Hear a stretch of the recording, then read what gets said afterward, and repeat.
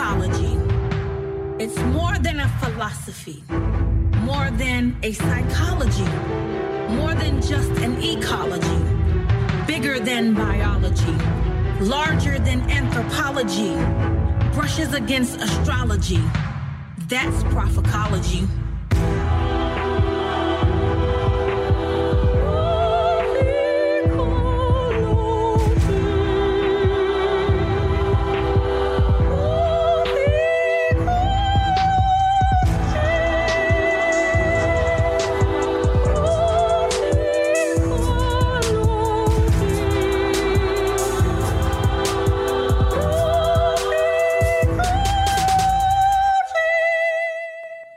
Praise the Lord. I'm Master Prophet E. Bernard Jordan, your most trusted name in prophecy. I am so excited to have this Reverend on the line today with us here on this podcast, Minister Jonathan. And we're going to have you read his bio, but I have been to this church. I have, we'll talk about why I was there, and they're doing something that's cutting edge and moving. So, Minister Jonathan, who do we have today? We have the Reverend David Keith Brawley. The Reverend David Keith Brawley is the seventh pastor of the 3,000-member St. Paul Community Baptist Church located in the East New York section of Brooklyn and serves as the chairman of the East Brooklyn congregations. He is also the founder of the award-winning Image Me Leadership Charter School, the first all-boys charter school in the East New York section of Brooklyn, which educates minority boys grades K through 6. Preaching since the age of 16, Reverend Brawley began his full-time career in ministry in 1994 at St. Paul, where he served as assistant pastor from 1995 until 2007. As lead pastor of St. Paul, Reverend Brawley has led the charge in several life-transforming initiatives that have impacted thousands of New Yorkers. Notably, his work with Metro IAF has yielded the construction of over 3,000 affordable homes and a $73 million educational campus in the borough of Brooklyn.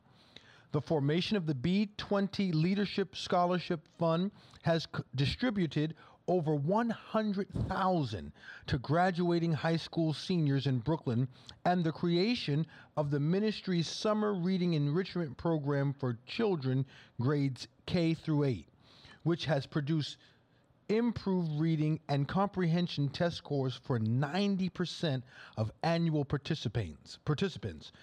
Pastor Brawley resides in Brooklyn, New York. Oh my God, let's give Pastor Brawley a hand. God bless you. Man of God. Do any grass get a chance to grow under your feet? Not much. Not sleepless nights. Man, I am so moved. So you grew up at St. Paul's. Would that be accurate? Yes, in this regard, I grew into the person I am today at St. Paul. I actually started ministry on Long Island. Okay, so as a teenager, you started being around at St. Paul? Well, I actually got there at the age of 24 and came on staff at 26. Okay, so you came on as a young adult. Correct. So let's go before St. Paul. You were on Long Island, if you can. What was it like being, because see, I started in ministry when I was 15 years old. I started preaching and prophesying. I did my trial sermon, all the stuff that they used to do back then. I don't even know if they still do it. Do they still do trial sermons? Well, maybe we shouldn't get into that right now.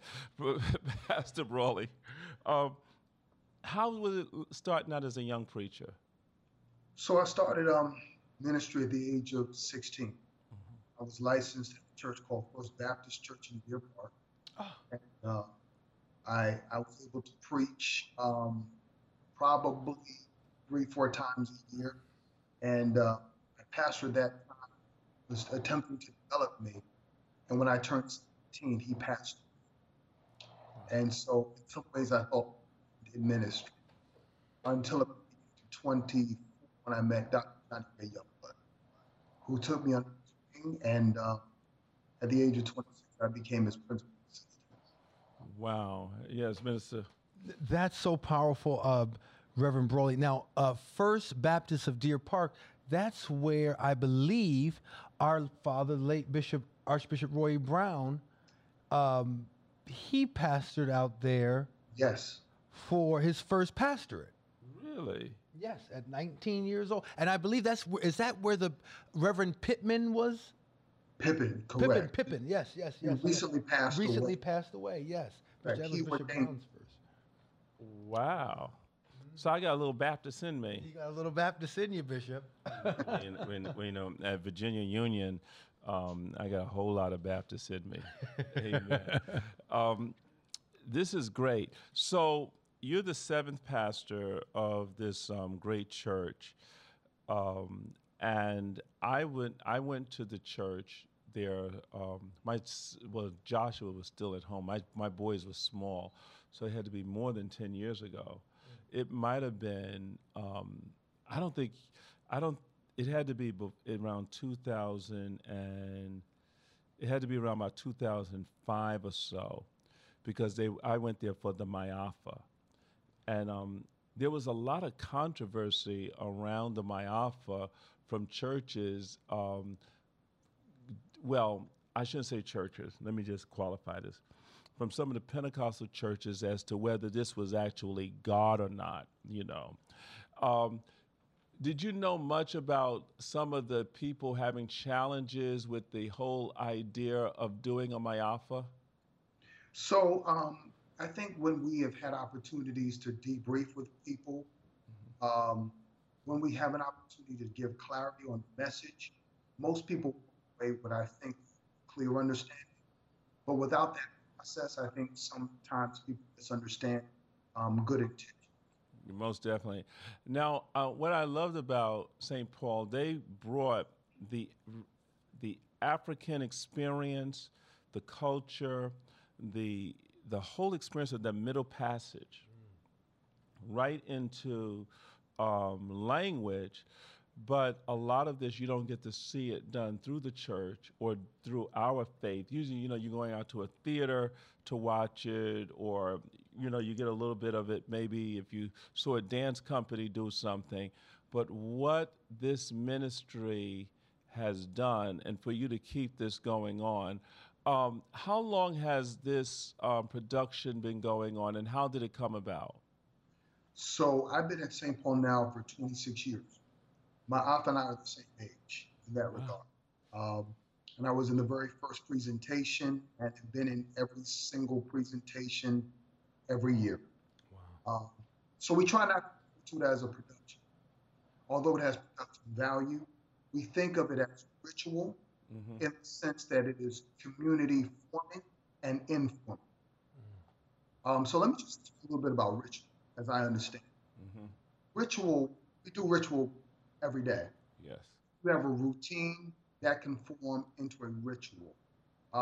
Celebrate birthdays. We light candles, buy cakes, have parties. Ritual. Ritual is something we do with intent. Ritual is something we do on a regular basis, and it's consistently done. St. Paul engages in a ritual of remembrance, where we reflect upon our journey. Dr. Maria, who gave us the term Ma'afa, talks to us about this whole process of connecting to our heritage, connecting to our experience in the motherland. But she called Ma'afa represents the idea of the Black Holocaust. And so the whole premise here is that we have got to really mourn our losses. Right. That's powerful.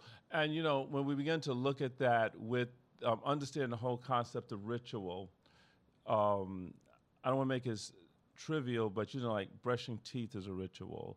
Getting up, if you going to Starbucks each morning. Some people say, I can't get my day started without a cup of coffee. But when we start looking at this whole thing where I think some years ago, I was in my 20s. A lot of people, we were reading Kujufu's book and was dealing with the whole concept of the rites of passage. And so there's a lot of things that have been missing that was in our tradition that we didn't know the value of them. And then there was almost like a generation that has forgotten them. And we moved away from it, no difference than like Jews has bar mitzvahs and bat mitzvahs. There were certain things, if you go to Africa, they have the rites of passages. When we were there and in South Africa, in Swaziland, in a couple of weeks, they do something, it just left me and I just wrote about it. They do something where they go out, the men, the old men and the young men go out into the, go out and they're away for days and they hunt. But they go out as warriors to bring back, and then it's like the first fruit harvest, and it's a whole month of celebration. But when you see the young boys going out with older men, you begin to see the continuity. So with St. Paul taking this on as a practice, as part of your faith, you began to see the evolution of the culture as well grow with the faith of the believer there at St. Paul and the community? Yeah, I would say it this way. Ma'afa helps us to recognize what's out of balance. So we go through life, and oftentimes we never take time to reflect. We don't engage in a contemplative lifestyle. It comes along with being American, right? We constantly go, and if you're a New Yorker, you're really. One of the things this pandemic has shown us are things that live with, and some things without. It has helped us find our values in some ways, and to honor and to embrace, which is most important. Because we had to stop. We had to pause. Ma'af, moment for the community to stop, to pause. Now, I'll share it this way. So one of the rituals we do at the very beginning of Ma'afa is a permission ceremony. And guess who we get permission from? The elders? The seniors. Yeah. And the first year we did it, they got mad at me. I said, why are you getting mad at me? They said, about time. I said, what do you mean? And then they recognized, they had me to recognize the moments in which we overlooked our seniors, moments in which we did not address our young people, did not show respect. A few years ago, in our community, there was a very weird game, a vicious game of knockout. Young people would go through the streets and knock out seniors. So what I did that year is we gave every one of them bracelets. And it was a simple bracelet. Material was basic. I think we made them by hand, and we put them on their arms. We hugged on them, and then we apologized if we opened them in any way. And we waited for reaction. They said, keep going. They milked it, man. And so I got on my knees and said, can we begin this ritual of remembrance? It's a ritual, and we expect the answer to be yes, but we can't start until they give us permission to start. The next ritual is a baby dedication. So that's the ritual of hope, right? So we're out of balance to get in line with our seniors, but we're out of if we don't recognize children. So that's deep.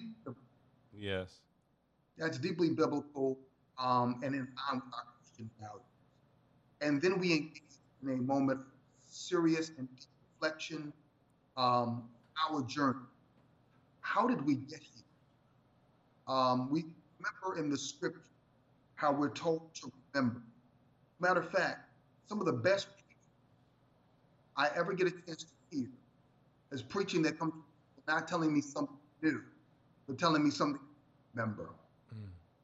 right? So what my opera does is it says, let's remember our journey and the God who kept us along the way. Now watch this. Scholarship teaches us this. Our scholarship teaches that the African who got on board those death ships is not the same African who landed on these. A 90-day journey with grave deprivation, tight pack, loose pack, oftentimes not able to move. They put our ancestors in 4-foot coffins, about that size, and unable to move. They talk about at least 20% of our ancestors on those ships never made it. So the numbers is in the area of about 8 to 12 million of us who made it to the side, whether it was South America, the Caribbean, or North America. You look at that aggregate, they say you can multiply by about 5.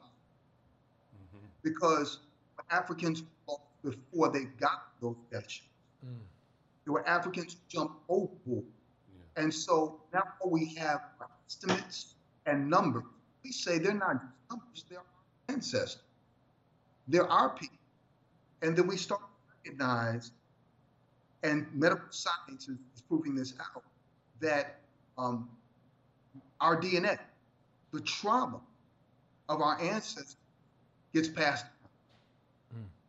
And that is a breakthrough study that they're doing. And it's pretty much well documented that trauma is now inside of us. How do you deal with it? How do you unpack it? How do you understand that? Because ministry is supply a need, right? And address an issue, right? And ultimately connect us back to our creative, redemptive way.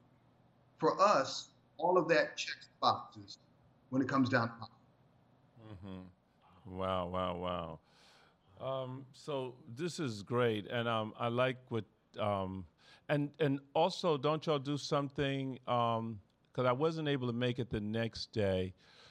Y'all do something. Y'all did something down by the sea or something, or by the water. Is that correct? Correct. So that's the closeout. So let me just kind of package it kind of succinctly. You've got the permission service. You've got the service of hope, baby dedication. Then you have education, lectures, talks, preaching, sometimes activities. And then you have, just showed on the screen a moment ago, the Ma'afa. And oftentimes people think that that's the only thing we do. And they think of it as theater. I would only say it's a psychodrama. But if it is in any way theater or have theater or production value, it would almost be similar to Hamilton. With Hamilton, there are some liberties taken. The way in which it starts, it's designed to create a context that includes all of us in the framing and understanding of a foundation, right? So in that regard, Ma'afa has no production value, but it's designed to connect us and remember us. So the word remembrance has at its core an act of remembering, bringing back together. And so a disconnect in our memory will also mean loss of consciousness and can also result in a loss of identity. Who are we? Now, if you couple that with our identity in Christ, you can really go to the Hebrew text, right? When I say Hebrew text, I'm talking about the book of chapter 11, where you see the hall of faith. It's a kind of understanding where we see that each one contributed to a storyline, right, of faith. And ultimately, it talks about all those who came before Christ look unto the promise. And we who have come since Christ look unto the promise, right? In other words, they were looking for it. We look unto the promise. We're looking unto Jesus, who is the author, the finisher of our faith. So we see it in the scriptures. You know, you just need the lens to really know what you're looking for, but it's there, right there in the scripture. And it's pretty cool. Oh, most definitely. Well, we begin to look at Israel that when they crossed the Red Sea, they had to remember. The Passover was a whole idea, a ritual of remembering. When they got over to Jericho, amen, they had to begin to have the stones of memorial, which is remembrance. And even Correct. till this day, the Feast of Tabernacles is supposed to be a feast that is always remembered and kept. We keep the body and the blood of the Lord, which is remembrance. And so in a lot of ways, the arts, this is why when Hitler was doing the work that he was doing, with some of the first groups of people he eliminated was the artists. Because the artists are the musical prophets. They're the artistic aspect of the prophetic, the arts, which bring people into the remembrance. And so much of the culture is carried in the arts, right? In the prophetic aspect of the arts. And so when I saw that, I saw it as something that was so powerful. It created conversation in a lot of different churches around the city as I grew up in Brooklyn. And it was a great conversation because now the church is doing something that has an impact. And it was people coming from all different walks of life. I mean, you had buses of people coming there to see the Mayapa and witness this ritual. Is that correct? Yeah, we estimate now at least 50,000 people for the years. That's a low estimate. Mm-hmm. 50 to perhaps 75,000 people witness this presentation. This year is a little unique based on 19. So we did a movie this year, and you showed a little clip of that, and that was quite an experience. Yes. Now, let me ask you this. Any reason why St. Paul did this every year around September? Yeah, so that came under the tenure of my predecessor, Dr. Youngblood. As I understand, it's connected to a moment of healing and international moment of healing. And we maintain, but also say to other congregations, you can do my anytime you want to do it. That's the power. Mm-hmm. The community can decide when it wants to do an act on its own behalf and self-interest. So there are churches that do it in November. Most churches do it in February. Wants to do it in February, Black History Month. But it's courageous at other points in the calendar year as well. Great. And when we begin to look at this whole concept of ritual, and this is probably going to another interview with ritual, is you probably know Dr. Leonard Jeffries. Yes. He comes to our church and speak quite often. Him and Mother Jeffrey is part of our prophetic order. So I dropped Mother Jeffrey off at the home. And of course, Dr. Jeffrey says, you can't just drop Mother off here at the home and not come in. Come in and let me give you a glass of water or something. Mm-hmm. So of course, I stopped in his home thinking it was going to be about 5 minutes. Well, he had me to sit down, and we're looking as a half hour, as an hour. My wife and I get up to leave. I says, okay, we're going to get ready to go. He said, this is impolite of you. He says, you have no reason getting up and leaving unless you ask your elders for permission to leave. Mm. So I sit back down, and he goes into another conversation. And listen, Dr. Leonard Jeffries, the mind of this man, and his wife is sitting there saying, Leonard, you cannot do this. This is the Archbishop. This is the Archbishop. You can't do this. You can't say this to the Archbishop. Says, Archbishop, he is, yes, but I am his elder. And he poured out. It was so rich. And after that, I said, Dr. Jeffries, Baba, do I have permission to leave? He says, yes, you have permission to leave, but just one more thing. And so I, uh, I get it, but that is something that has been lost in the Yeah. culture. And if we got back to honoring our fathers and mothers, and that's just not your birth father and mother, but getting back to understanding eldering and discerning the body, could there be a lot of progress, Reverend, in the community? I'm glad you asked that question. Um, One of the things that I'm looking at now is the intersectionality of ritual and social justice. Mm.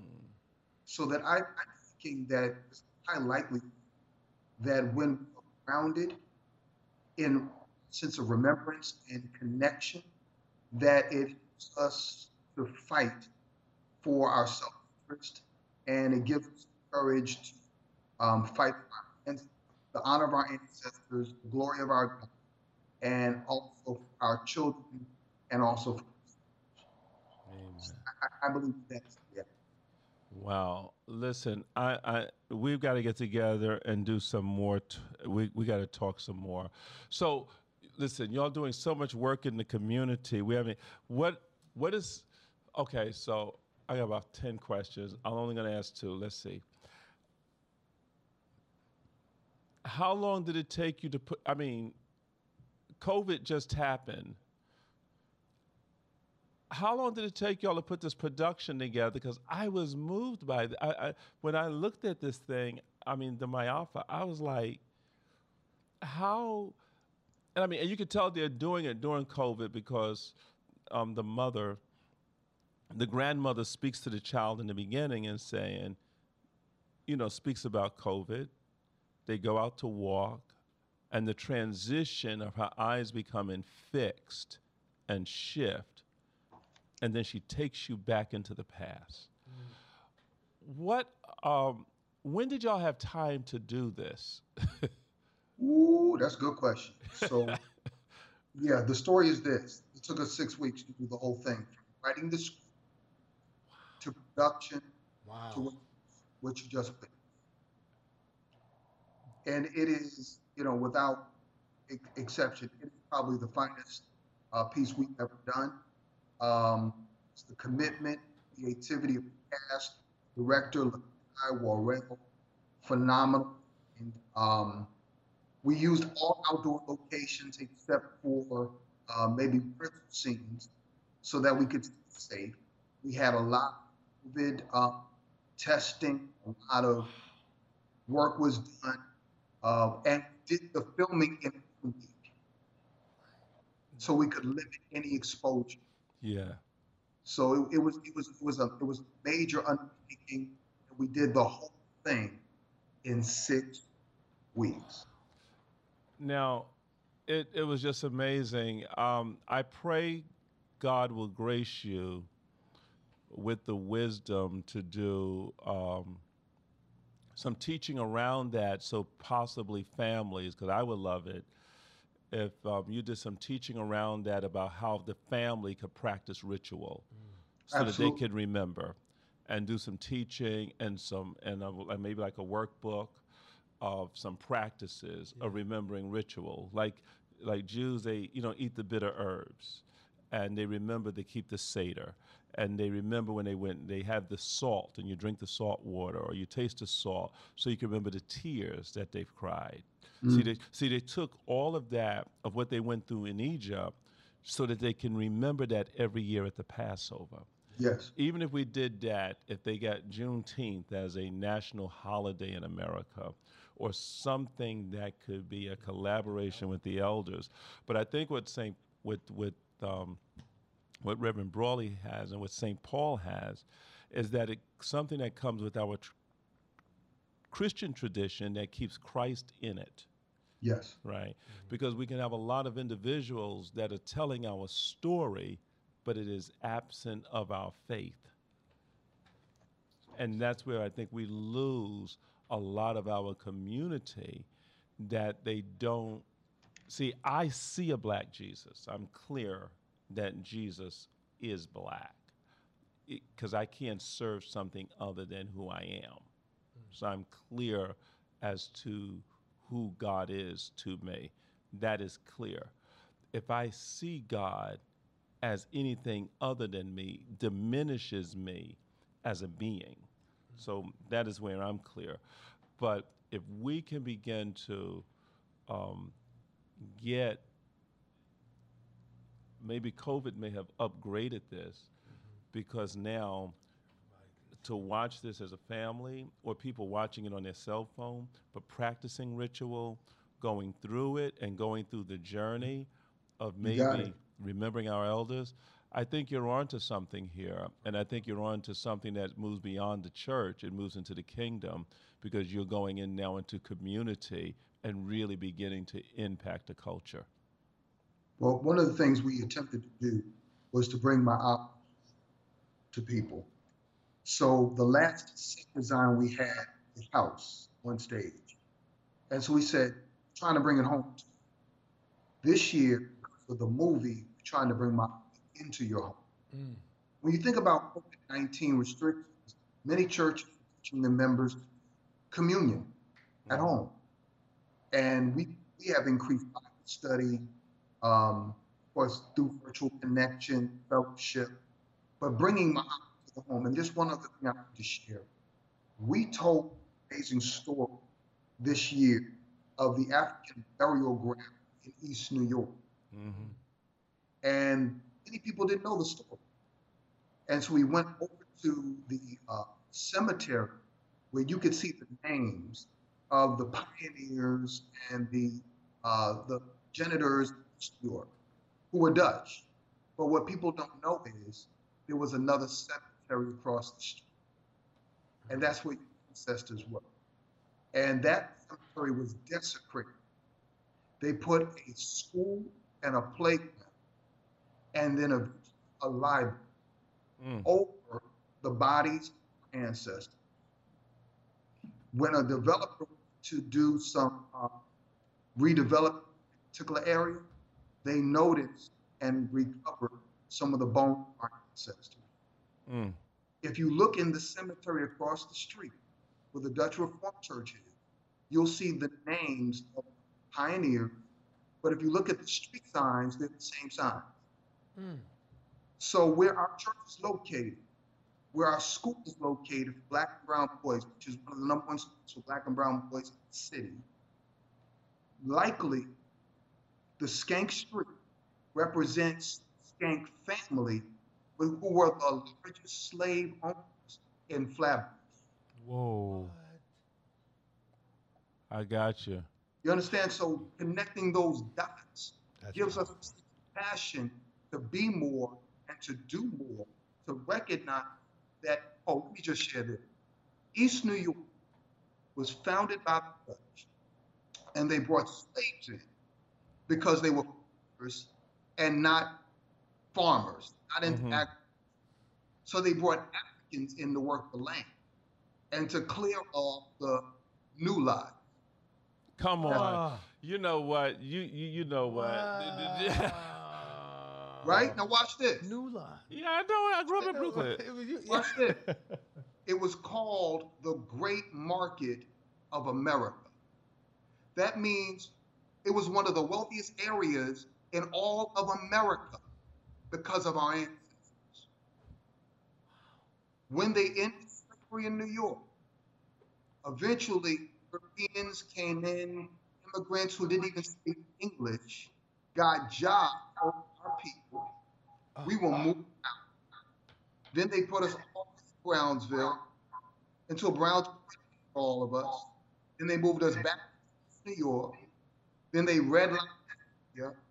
They kept all the services away from us. They created the conditions, and then they looked at us and said, "What's wrong with you?" And so when you know these stories, it gives you a sense of passion. You know what you're fighting. We got work to do. We have work.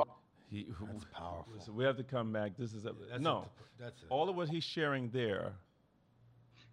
I see a series of movies that could be on Netflix or something Absolutely. That right there. I mean, Are you Brooklyn's the world of kids. prophesying? You That's must huge. be prophesying because this is what we're talking about. I'm prophesying to you right now. So I'm telling you, That's powerful. they have a series just Everything. coming out of there, and they could start it with calling it the Borough of Kings. Wow.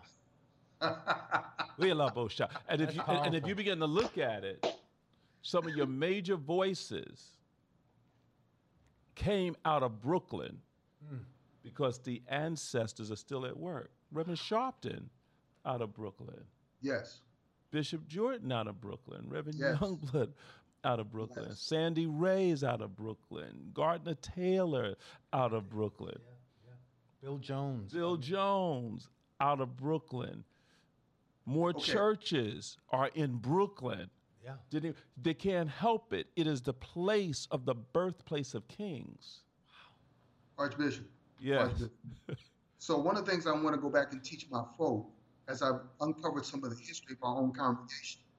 In 1927, the Great Migration, the first wave, our folks came from the Carolinas, and what they did was start a church. And they were founded in 1927 in Brownsville. And it was the first church in Brownsville. And they called it a community church because they were trying to retain the sense of community they had in South. Yep. So when our church does community work, it's in our DNA. You know, you're gonna make me speak powerful. in tongues up in here. This is, this bishop, this becomes a part of the ritual. Yeah. Now I want to take my kids and say, okay, part of our ritual will be a part of going to see this, going to Flatbush. Finding this is all a part of ritual. It's the whole thing. Yeah. I mean, and you think of people like, Spike Lee came out of Brooklyn. Yes. I think Biggie, right? Biggie's down just Out of Brooklyn. Some of the great people that were supposed to be accidents, people that were not destined to make it, but somehow got wired into something that we've got to ask the question, why are we here? And what is it that we're supposed to give voice to? Yes. God has raised you up for such a time as this. And we got to talk some more because you're really opening me. Because see, for the Dutch to have that stronghold in Brooklyn, my first trip out of the country was into South Africa, where I had to touch people in the Dutch Reformed Church.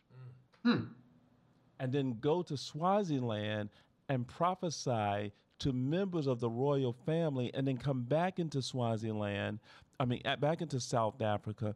But here I am prophesying and ministering in all of this Dutch Reformed type theology, Dutch Reformed church, only because the birthplace of my birth is in Brooklyn.